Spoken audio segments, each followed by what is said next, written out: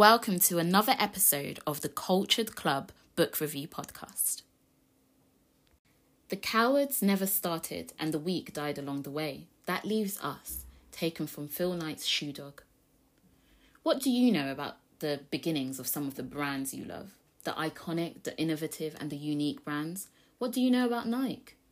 The story of this book and I began as a gift won in a book giveaway. I was thrilled as Shoe Dog already featured on my list of must-read memoirs. I wanted to learn more about Nike's creator. As I reflect back on my childhood, I was the sort of teen who would never mix sportswear brands, and my brand of choice was, you guessed it, Nike.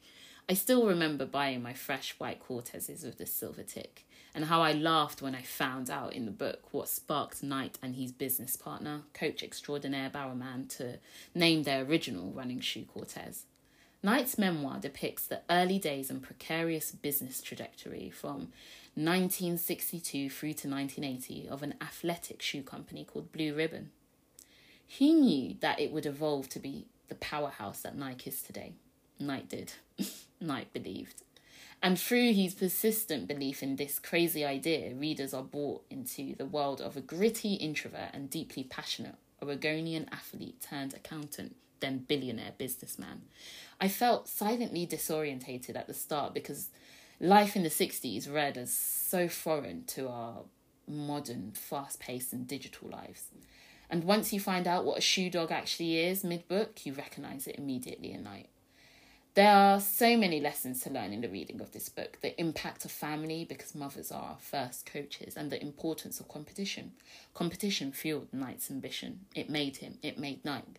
To the curious tale of how the iconic logo came about. Luck, sacrifice and chaos, but most of all luck. It's a memoir, a non-fiction, which surprisingly reads so much like a work of fiction. I marvelled at Knight's storytelling abilities and his ability to captivate and have you savouring each detail. It starts with an opening chapter called Dawn and concludes with a chapter called Night. Within it, Knight knits together an inspiring tale. He celebrates the misfits and the outliers. Knight is Keep Portland Weird embodied, a slogan that appears on bumper stickers and as street art on public buildings in the area. It's a slogan that I came to learn has evolved to carry so much weight around the quirkiness of the town and the spirit that is infused into Nike's brand culture. The path to business is not always rosy. Knight was a beggar and a borrower, and it would surprise you just to what lengths he would go to win. But throughout the story, Knight doesn't paint himself as a hero entrepreneur. He acknowledges that, like anyone else, he is deeply flawed but admirably humble too.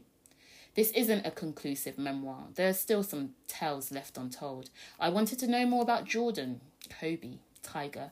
But all in all, the memoir presents us a story of luck, collaboration and incredible hard work. A memoir that's also remarkably poetic at parts. You'll probably read it all in one sitting, and I assure you, time will go swooshing by. Would recommend.